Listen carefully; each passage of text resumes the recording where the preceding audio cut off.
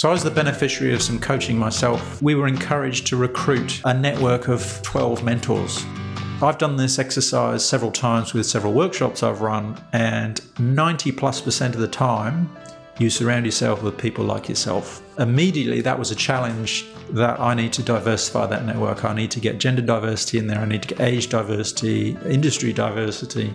You have the most to learn from the people least like yourself. So I needed to surround myself with people not like myself because Tim's already taken.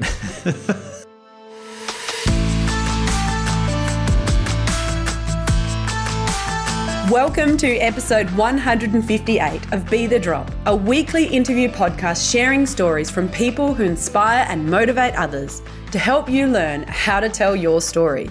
I'm Amelia Veal, Director at Narrative Marketing and firm believer in the superpower of storytelling.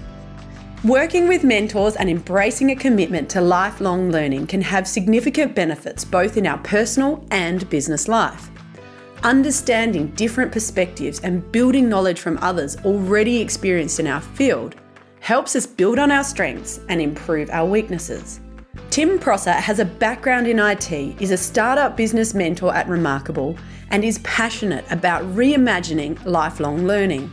His work has connected people, assisted freelancers tackle business problems, and helped social entrepreneurs bring revolutionary and liberating technology to support people with disabilities. In today's episode of Be The Drop, Tim discusses the progress of entrepreneurialism in Australia. He shares his insights into lifelong learning, what we can do to overcome education challenges within our society, and what our government can do to remove some of these challenges. This is Tim's version of Be The Drop. When I find something useful for my business, I like to share the love. For royalty-free music on podcasts and videos, we love Soundstripe. It's got lots of great tunes, but none of the boring elevator music. As a Soundstripe partner, we're excited to offer you a 10% discount code. There's a discount link in the show notes, or enter the code BeTheDrop at checkout.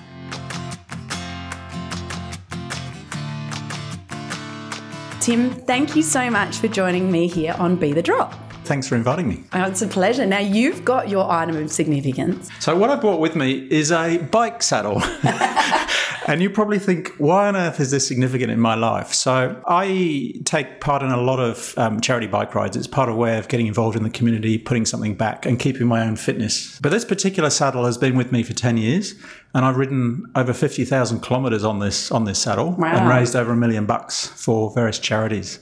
It feels like part of me now, but it's a big part of my life. So when you asked me to bring in an item, this was very quickly my first choice. Oh, fantastic. And we have definitely not had a bike seat before, no. And it's interesting because it does bring in being part of the community and helping others. And this is something that is really important in your work. So can you just explain that connection to what you're doing in your work as well? Absolutely. I've been very heavily involved in technology in my 20 years of working, and it's become increasingly clear to me in the last few years that community and social engagement has been at the cost of progression of technology, and I increasingly felt it was incumbent on me to do something about it.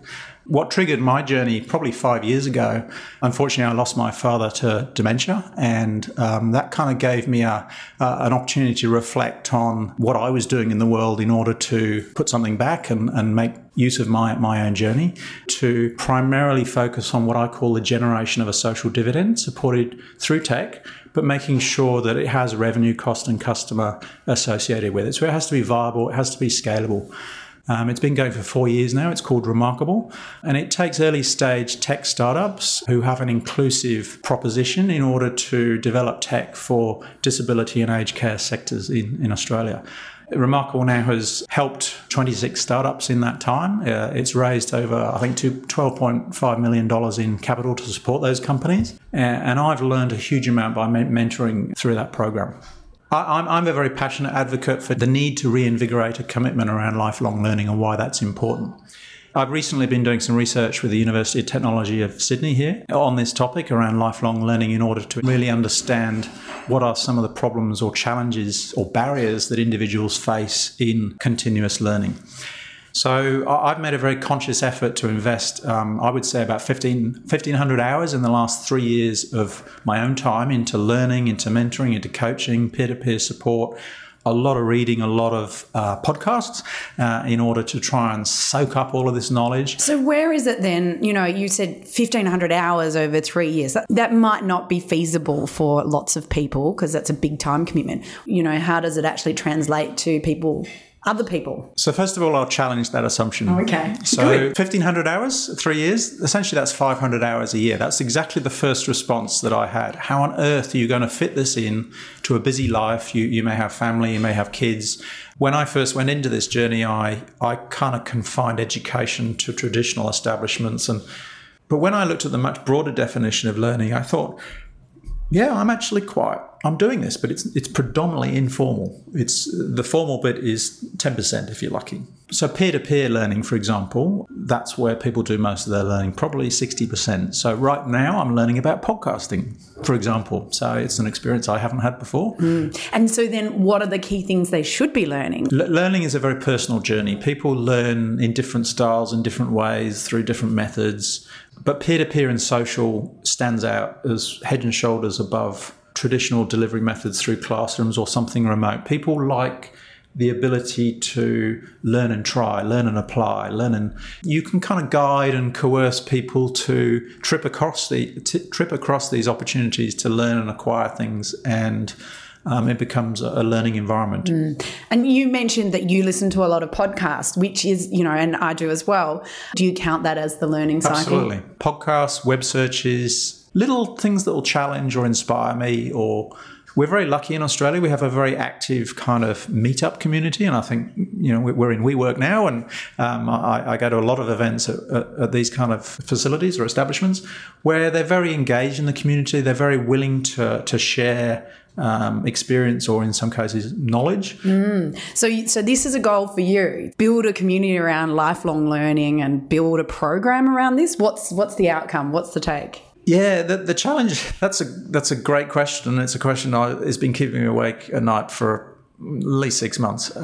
Essentially what I'm doing here is throwing the question out there at the moment and saying, right, how do we engage more people in lifelong learning? What is lifelong learning? I'm concerned that we're not going to get, there doesn't seem to be evidence we're getting leadership from the top, from government. There's mentions of it, but it's not a number one issue, which kind of stirs the boiler in me in trying to stir up interest in this area. So what has been your experience? What's the best way to try and communicate this to get people to come on board? I think initially as an individual, we each need to look at ourselves and understand where we are. How much learning do we think we take on today? So, and it may include hobbies and interests, whether you go fishing or you like motorsport or you like sport in general. There's a degree of learning and education involved in that. And if you can align that with passions and things that you're interested in, then this intrinsic motivation starts to come back. One of the other exercises as part of my research at the university recently was to not only interview individuals from a personal journey point of view, but also to interview CEOs of Australian ASX 20 companies. They were very, very different interviews to start with. So I got quite a consistent message from the community, from the individuals, around the opportunity to be able to afford the time to learn. But they were looking for navigational pathways in order to provide assurance, not a guarantee, but assurance that it was going to contribute towards promotion or job security. However, when I did the senior leader interviews, the difference of opinion was highly diverse. The challenge is that we have a lot of people with legacy skills, that's probably not the right term, but they are invested in older world technologies, which is great for today, but not good for tomorrow. We're really at an inflection point today to be able to engage and influence the direction and the uptake of where these technologies go. And as you say, there is this potential for great things. And so how do we bring those elements together, to help move people forward in Australia? I think at the moment, everyone thinks it's everyone else's problem. So I think people need to get a lot more engaged inwardly themselves and say, right, where do I where do I fit on this scale? The number of people in 2017 that submitted a self-education deduction through their tax return, it's only 4% of the working population in Australia, which seems like a horrendously low number. Unfortunately, you can only submit a deduction if it's in your current line of work. Now, that works for a linear career model, but it doesn't assist you if you're in transition. So government have a part to play in removing some of the barriers and enabling and facilitating people to change. If I look overseas, for example, Singapore really understand this challenge. Finland are a nation of lifelong learners. There's plenty of case studies overseas where people are very much on the front foot. So if I look at AT&T, for example, in the US, 280,000 staff, and they wanted to move to a much more mobile software-based organisation. When they inventoried their staff, they found out only 50% of them had a science, technology, engineering and maths kind of capability. So they made a public commitment to their employees, to their board, to their customers, that they would bring that number up to 90%. So they embarked on a multi-billion-dollar, multi-year program in order to retrain 109,000 staff over the last 5 years. So the numbers, and they actually took that to the board and took a dividend hit for a period of time in order to reinvest that money in their staff. So, however, as a freelance worker, it's 100% my responsibility to invest in my own learning and development. It's not something that should be it should be encouraged by my employer, but I don't expect them to necessarily foot the bill for it or afford me the time. And so you've mentioned as well then, just coming back to that, the freelancer and some of the challenges. What are the learnings that you've got, any advice you'd give for other people considering making that change or working as freelancers now? It's a work in progress. I won't admit I've got it right. I've become much more mindful about what it is I can offer, what value I can bring to an organisation or an individual. My Rolodex of connections and contacts is a lot bigger now than it used to be. Numbers suggest that between 30 and 40% of the Australian white-collar population, working population, will be engaging in freelance work in the next 5 years. So that loosening up of the more rigid workforce, this is slightly different to the gig economy, which has other challenges. But this is individuals like myself who are mid-career, they're professional, they've had a lot of experience acquired over that time, and moved away from a role-based definition of what I do in a job. So I think that's the future of employable individuals going forward is diversity. And that's not diversity in the traditional sense of gender or race diversity. That's diversity of thought, diversity of opinion, in order to bring that to bear, because you never know what problem you're going to have to face next. We've really got to move away from this model where everything needs to be very predictable and it's managed, cost to the hour, and everyone needs to do specific functions or roles in that time frame. Recent research suggests between 3 and 5 million Australians in the next 10 years are forcibly going to have to change occupation because essentially those jobs are at risk of being automated. If they're not engaging early in that journey, then essentially they're in danger of being at the back of the pack, and their future will be dictated to them by something outside of their own control, and that's not a nice place to be. CSIRO only last week published saying that Australians need to be a lot more engaged in entrepreneurism. They need to be less averse to taking risks. We want people to step out and in front, because the world is there for our taking. There's a really positive future here, but we need to engage with it to benefit from it. And that is such good advice. I think, really diversify yourself, really. That's what you've gone through this process. And I like that you said at the beginning there, you really understand your value and what you can bring. Was that difficult to sort of get to, or was that something that you found quite natural to understand? It certainly wasn't natural. It's a very interesting exercise in understanding what others see in you that you don't see in yourself. Something that comes naturally to me, I don't necessarily see, because that's just what I do. But other people will reflect on that and say, oh, you're very good at doing that. And you go, okay, thank you for that. That's great. So for me, I love connecting people. I love listening to people's stories and hearing some of their challenges and opportunities.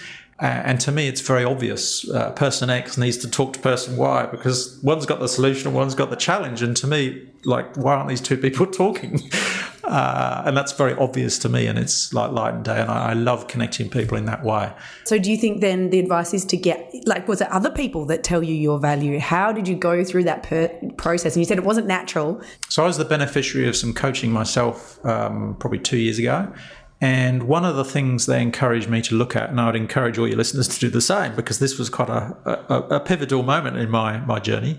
We were encouraged to recruit initially a network of 12 mentors. Now, when that was first presented to me, it was like, wow, 12 mentors, that sounds like an awful lot of work. But essentially, each mentor was given an individual, or they were recruited for an individual capability, whether they were people to support and nurture you, whether they were people to hold you accountable and kick you up the bum when you weren't doing what you were doing, or whether they were teachers and educators to grow you. I ended up on a piece of paper just writing down the 12 or 15 people that are your go-to people in your network today. And I've done this exercise several times with several workshops I've run, and 90+% of the time, you surround yourself with people like yourself. And immediately that was a challenge to me, that I need to diversify that network. I need to get gender diversity in there. I need to get age diversity, industry diversity. And that made it very, very clear. Again, we made the comment earlier, you have the most to learn from the people least like yourself. So I needed to surround myself with people not like myself, because Tim's already taken.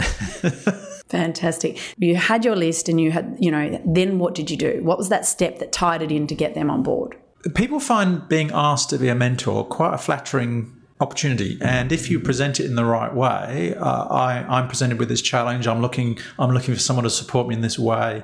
90% of the times, people will say yes. You can only ask. If you don't ask, you don't get. So. Perfect. All right. Now, in conclusion, can you share Tim's Be the Drop tip? So that is your top tip that you think is how to communicate to motivate and inspire others. I've been thinking about this question, and I need to stretch the definition of the question a little bit, but I think a phrase that has really resonated with me and is probably useful to share, and that is that when you go into something with no expectation of what you're going to get in return, it's amazing how you're rewarded. So unfortunately, in the world of work today, we think we're going to do something because we're going to get paid to do it. If you take away that reward and you go into something for the benefit of community and society in general because you can see a need for it, people will respect that and people will reward that in ways that you can't see coming. And that I've loved. And I think I would really encourage more and more people to live like that. Well, I think that is great advice. Thank you so much, Tim. Thanks for joining me for another episode of Be the Drop. Don't forget to subscribe in order to ensure you never miss out on one of our weekly episodes. Be the Drop is produced by Narrative Marketing, where we believe that stories connect individuals and that powerful storytelling can positively impact the world. To unleash your storytelling superpower, visit narrativemarketing.com.au or check out our social links in the show notes. To contact me directly with any specific comments you have, you can email me via amelia@narrativemarketing.com.au. And don't forget that whilst a task or challenge may seem overwhelming, a waterfall begins with one drop, and look what comes from that.